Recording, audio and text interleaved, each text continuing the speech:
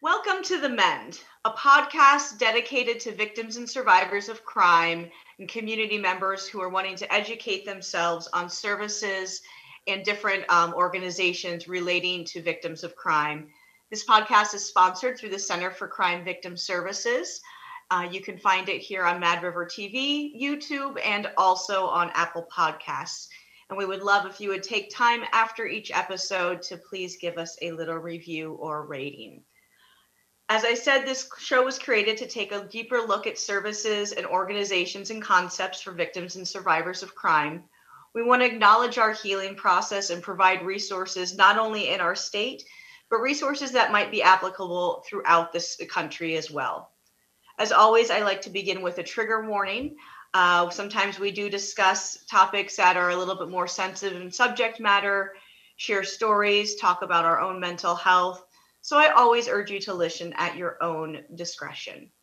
Today, I'm delighted to have Mary Ashcroft here with the Vermont Bar Association Legal Access Coordinator. She manages and constantly hunts for money for the VBA's statewide low Bono programs. These programs use grant funds to pay reduced fees to private attorneys who help provide critical legal services to low-income Vermonters and crime victims. Mary also co-facilitates the VBA Vermont Law School New Attorney Incubator Project and assists with attorney training and mentoring. Attorney Ashcroft has maintained her own solo practice in the Rutland area for over 30 years, concentrating in family, real estate, land use, and estate law. A firm believer that lawyers ought to be the pillars of their community, Mary has served in many state and local positions, local government positions, and on nonprofit boards and committees. She was recently reelected to her town select board. Attorney Ashcroft is a native of Vermont and graduated from UVM and the Catholic University Law School. She was admitted into the Vermont Bar in 1979. When she is not volunteering as a guardian ad litem or working with scouts on merit badges, Mary can be found searching for elusive goats on her family farm in the Rutland town. Thank you so much for being here today, Mary. Thank you, Anna. I appreciate it. Yes, we've been looking forward to this interview for several months now, but due to the pandemic, we finally got the time. So it's great to have you here to discuss a subject that's very dear to my heart, which is law and lawyers do, and educate people around some of the work that you're doing. So can you start by sharing with us a little bit about how you were drawn into law and becoming a lawyer and how it shaped your life? Yeah, thanks. Well, I grew up in Bellows Falls, and I guess one reason was I went to town meeting all the time with my dad and heard arguments back and forth and lawyers making points and thought, gee, that's interesting stuff. I really want to be involved. And then there are the opportunities to help folks. I mean, that appealed to me too. And I was in my day a bit of an environmentalist, and the lawyers always kept getting in the way, I thought, of progress. So I thought I'd join them rather than battling them all the time. Awesome. Yes. Keep your enemies close and your friends closer. Yes. Oh, I think So, as we start to kind of talk about your work, I would love to just kind of start with some of the foundations of what lawyers do, which might sound like a very, generic question, but I'm going to kind of base it off of my own experience as a victim of crime. When, I started filing police reports years ago dealing with the stalker in my case, I didn't know what actually happened to those police reports. And so one day, to my surprise, a prosecuting attorney called me and said, we're going to prosecute this. I didn't know what a prosecuting attorney did. I didn't know that I didn't get a choice in this. I didn't know any of these things. Yeah. And so, I think for a lot of people who are victims of crime, we've got trauma going on, but we just don't know the legal system. So if you could just kind of share for us a little bit about, what lawyers are doing specifically for victims of crime and in general, and how that process works. And I'm talking victims of crime from, whether it's petty theft to a sexual assault, really anything in there. Yeah, okay. Well, there's actually two sets of attorneys here that you were mentioning. I'm in the set that's a private attorney. I represent folks who have usually a civil matter or a family matter or a probate matter. And they hire me, or for free in some cases, I represent them in one of those courts. Prosecuting attorneys could be state's attorneys in the county, or they could be assistant attorneys general. And those folks are public. They are paid by the state of Vermont, and they prosecute people who are accused of crimes. Now, they don't, their role is to see that justice is done, to bring the facts forward in the case and let a jury decide, usually a jury. So two different roles. People sometimes hire private attorneys to go in and represent them when they have been accused of a crime. Sometimes, because they can't afford a private attorney, a public defender will be representing them. And the public defender is also paid by the state. So two different groups of attorneys. Now, private attorneys, all attorneys really practicing in Vermont, are subject to the rules of professional conduct. And one of the rules, 6.1, encourages us, it doesn't require us, but it strongly encourages us to do 50 hours of pro bono work every year for people who can't afford to hire us. And many of us take that very, very seriously. So that's where my program with the Bar Association comes in. I recruit lawyers. I remind them of Rule 6.1 and their obligation to work with people who can't afford to hire them. I do some training for them, and I get some money, what we call a low bono stipend. It isn't anywhere near what a lawyer would get, but it's some money so that they have a little something to start a case, and then often they will finish it pro bono. So two different kinds of lawyers, but we're all subject to the need to give back to our community by doing pro bono work. Awesome. Thank you for explaining that. I think it's something that like, it just, everyone's like, oh yeah, we know what everyone, like how the system works. It's like, sometimes we don't. And so it's really valuable to be able to have someone like you break that down for us. What are the different ways, you've kind of started to talk about this, what are the different ways that the legal process can work for victims of crime to protect them, to seek justice? Just what are some of these, especially like if there's a victim of crime and it's not going to be prosecuted by the state, so there's going to be no prosecuting attorney. How can somebody still feel like they have some sort of justice and closure and accountability held for the crime done against them? Okay, fair enough. Keep in mind that the prosecutor may decide not to prosecute a case because the standard of proof they have is so much higher than what we have in civil court. So a prosecutor has to convince a jury beyond a reasonable doubt that a crime happened and that the accused has committed the crime. That's a very high standard. And unless they have strong evidence, they sometimes will decline to prosecute, even though they believe the victim and they believe that something bad has happened. So I know that's an enormous disappointment to victims. So what can they do in return? Well, let's take the no stalking order example. If there's not enough evidence, or sometimes even if there is, the victim also chooses to get some relief in civil court by getting a protective order or a no stalking order. And that is now something that is provided under state law, and the victim will file an affidavit with the court. There will be a hearing. The accused will have a chance to respond.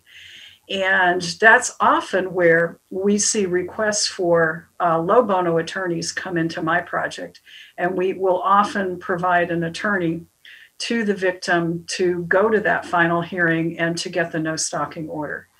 Another type, very common, of protective order is a relief from abuse order. That's usually among people who have had a romantic relationship or family members. And in that case, the matter is brought in family court usually. So, two different ways victims can protect themselves, even if the prosecutor doesn't have enough evidence in criminal court to move forward. Does that help? That's very helpful. And I think really good for people to know that, there are other ways to be protected, to have justice, to have closure that don't necessarily have to just be the state, and that you have this amazing program that's there to help them. It's really incredible. Can you tell me how the Low Bono program started? We started about 12 years ago, and it wasn't with crime victims. It was with in one county, down in Rutland County, and the court clerk there had noticed that there are certain types of cases where one side would almost always be represented by a lawyer and the other side would not. Very common example are landlord-tenant disputes. So she applied for a grant. Terry Corsones is now head of the Vermont Bar Association, and she was a court clerk at the time and applied for a grant and got the grant. Two of them, actually. The first one set up a low bono pilot project to provide attorneys with a little bit of money to go in and help tenants in landlord-tenant disputes. The other grant funded my position way back when as a part-time attorney to help run the program. So that's how it started. We expanded to all of the counties in Vermont. We kept getting grant money. You mentioned in your intro that I'm always out there looking for money, and that's very true.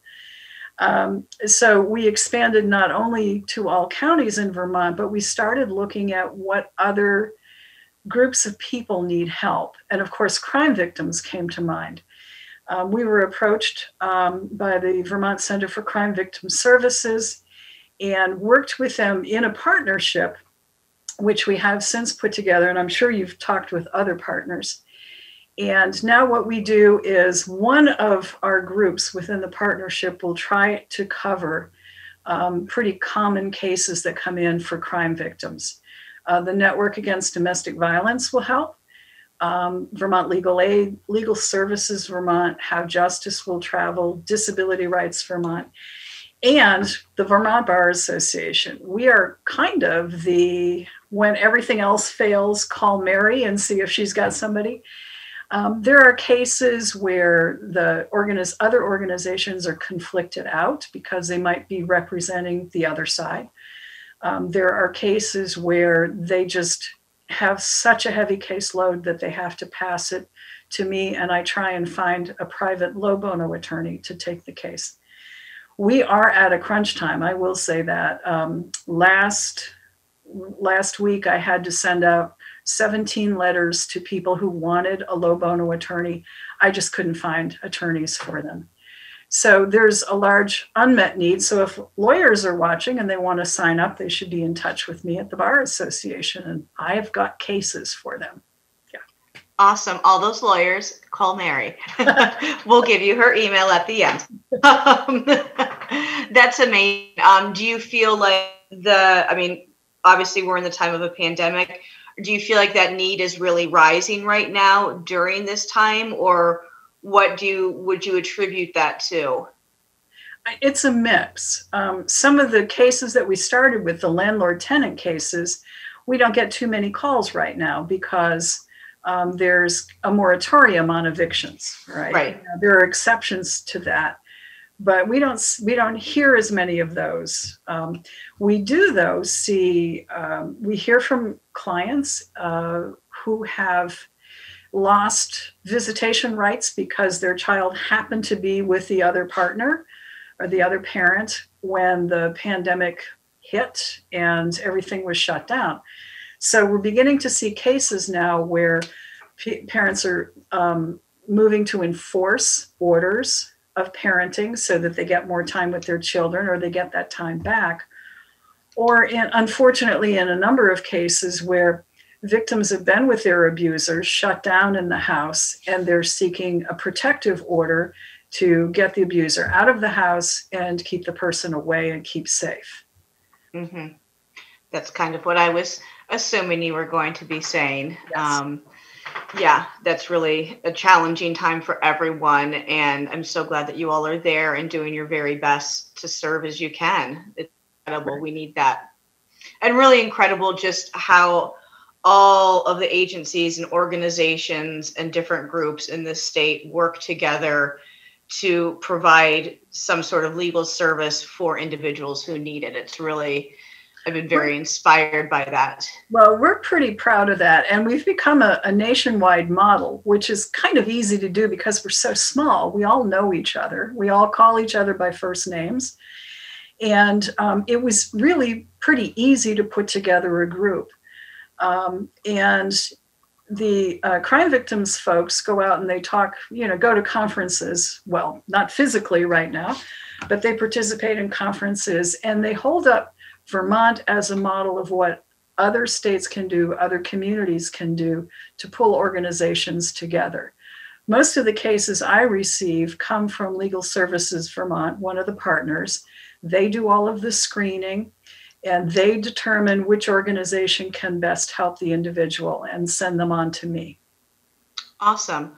And it's so true. I mean, we do get to be a model that can be shown nationally. I mean, in our response to COVID, in how all these agencies work together because of our smallness, but it really is a model that can be taken to any state and put into place. And I know that's one of the reasons I'm so very proud to live here in Vermont. Yes. And yeah. Me too. Yes. So as we kind of shift to just talking a little bit about how you all approach working with victims, because that's really important. I'll go back to like my very first, when I was asking to explain what lawyers do. Back in the day for me, like I get this call and it's a prosecuting attorney saying they're prosecuting a case. I'm like, I don't know what that means. I don't know what that looks like. I'm in a crazy place in my head because everything's happening. And so I'm just curious, like, how do you all approach from a victim-centered practice within your work so that you're really able to educate victims, inform them, understand the complexities of where they might be at as you work forward in the case and assisting them? Yeah. We listen. I think that's the first thing that an attorney working with a victim needs to know how to do. We listen. We, make sure we respond, we feed back. These are not easy, and often the victim will be victimized because he or she may have a disability of some kind or may stand out in the community in a way that just increases the victimization. So we have to try and present, you're okay. We're here to listen. We're here to problem solve with you and figure out what it is that you want. We may not be able to solve all problems. And so troubleshooting and problem solving is part of what we do. We need to be honest. If we don't think that a change in custody is going to happen based upon what we're hearing, we need to tell the victim that. If we don't think that what they have for evidence about a neighbor stalking them is going to allow them to get a no stalking order, we need to say that to them. So being honest, listening well, and being encouraging. I mean, this is hard. And one of the problems with being in a partnership and referring clients around is that the victim has to talk about what she's been through many times before she finally gets to someone to take her case. And that's got to be difficult. And I know people have stopped and not gone further because it's just too much. So one other thing that the Bar Association has done, every 2 years, we have had what we call the Pro Bono Conference. We take over the State House and we set up day-long training sessions and panels discussing everything from how to defend a tenant in a landlord-tenant case to how do you work with victims of trauma and crime victims. And just 2 years ago, we centered on that topic. And we had folks in from the Center for Crime Victim Services, Kara Cookson came and taught us how better to work with people who have been through the trauma of being victimized.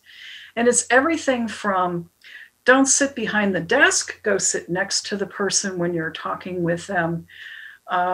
Listen, let them talk, let them tell their story, and then be realistic and encouraging. So those are a few things. I'm sure there's a lot more, and we always can learn more. So any tips you have, we'd be happy to hear. Well, I'll come present at that conference anytime. I would love to. Yeah, I mean, I just think like a lot of what you said is it's a managing of expectations as well. And for me, the last couple of years working with an entirely different prosecuting attorney, like he came from this really incredible victim-centered place, and I had already been shifting my career into this field. So I really immediately picked up on that. I would just, the language he was using, things like asking me how I wanted to be communicated with. Was it email? Was it phone calls? When did I want updates? I felt like he put me on the same level as them, like as the different legal people that were in the room. Like he really brought me to the table. I always call them my team, and I'm part of that team. And that made such a difference for me because it really empowered me. I was like, this is, this horrific thing I'm going through, but like, I felt really empowered because I felt heard and I felt seen, and I felt like I had voice and agency, and that was huge. And it sounds like you do a lot of that, as well as the managing of expectations, which is absolutely such a big component of not being like, of course we're going to win this because we don't know. And yeah. So I think I really like what you have to say about that. When it comes to these crimes, whatever we're dealing with, what are some of the barriers you think that people face when, they're trying to step into this process towards justice, when either it's a police report or contacting a lawyer?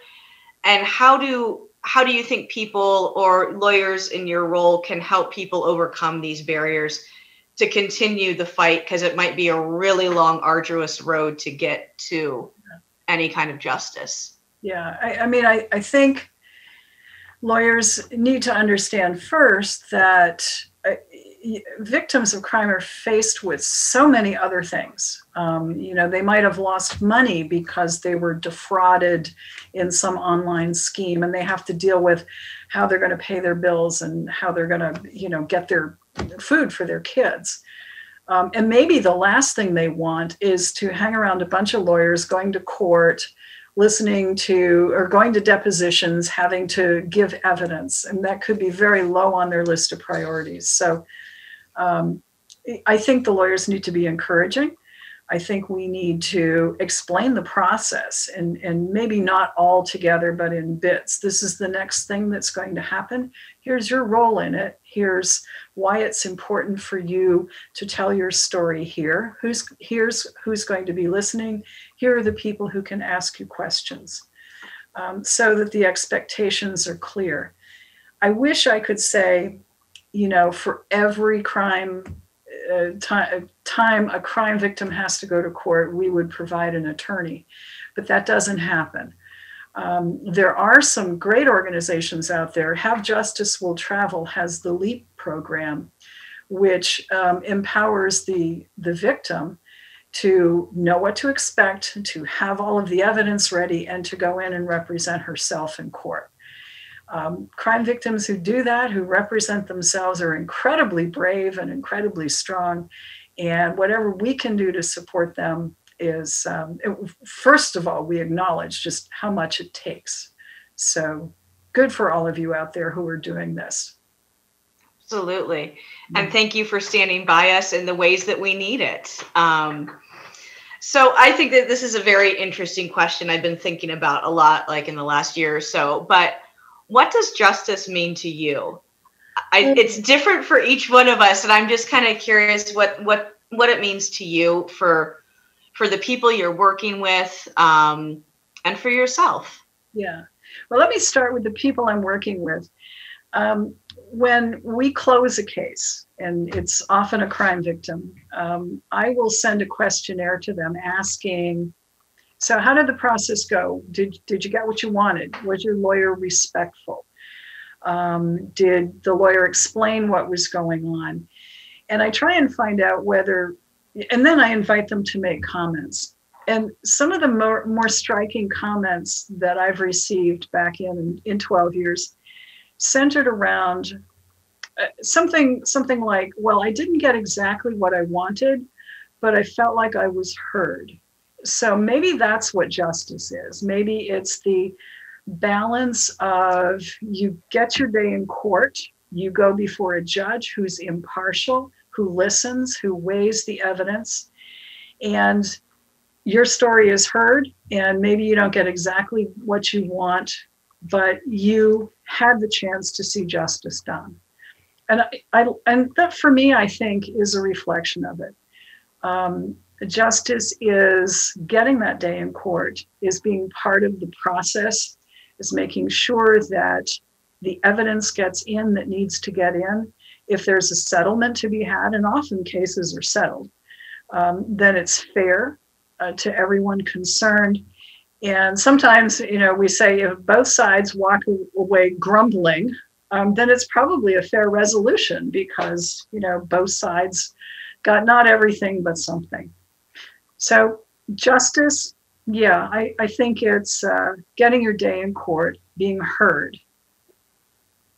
I agree. Being believed. Yeah, absolutely. That it doesn't necessarily, justice isn't necessarily a jail sentence for somebody or a huge amount of money for you. It really is, it's being heard and being believed. And I think that begins the healing journey for so many people. I years ago did a case for an acquaintance.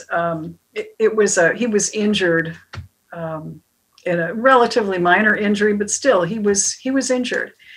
And we took the matter to mediation. And the mediator said something to me, and this made a lot of sense, that my client had a chance to tell his story, and the mediator heard and reflected back. And once my client felt that he had been listened to, he was very willing to move on and settle the case from there. And I think the listening and being heard is an important part of what justice is. Absolutely. Because it means knowing that somebody cares. Somebody cares about the injury. Somebody cares about the fraud that was done against us. Somebody cares about, whatever it is. It's a huge part of that. So, yeah, awesome.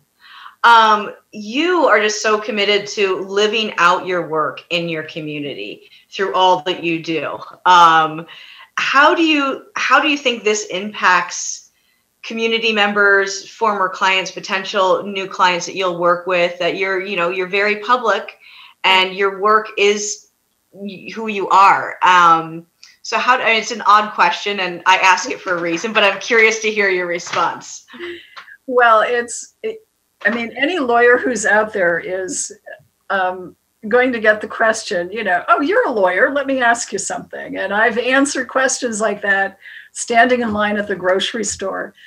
At the end of a Boy Scout troop meeting, I get questions. And right now, in the town clerk's office, I over there now trying to sort out ballots as they come in so that they can be entered into the system. So if you're out there, you're approachable. People know you're a lawyer. They can ask you questions at a soccer game, any of those things.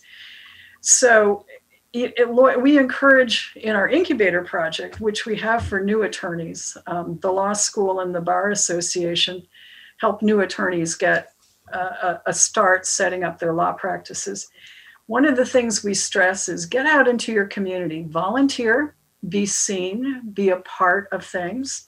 Yes, you volunteer to do pro bono and low bono cases, but you might also be teaching the Four Winds program to your kids' second grade class, or you might be coaching, any of those things. Lawyers, the old saying was lawyers are pillars of the community, along with what the minister and the doctor, okay? But there's really some truth to that. If you're out there, you are part of the community, and it's not just being in court or in an office. It's being committed to the folks that you live with every day. I love that and couldn't agree more. Good. Yeah, I mean, before I recruit you to come be a lawyer, in Vermont, you can read for the law. You don't have to go to law school. You can do a law office study program and take the bar exam. And if you pass, you're a lawyer. So that is very good to know, not just for myself, but others too. There you go. I was going to say, before I moved to Vermont and was living in Washington, whenever I would run into, because it was a very small community, just like we have here. So I'd run into the judge who oversaw the case years ago. I'd run into the prosecuting attorney. I'd run into the police officers.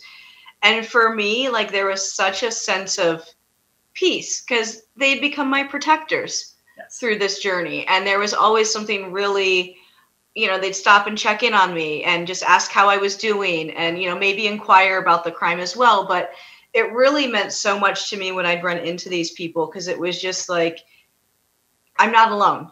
Yes. These, even if we didn't get the justice we want to, I'm not alone. Like, these people, they see me, and it goes back to what is justice. But yeah. Absolutely. Yeah.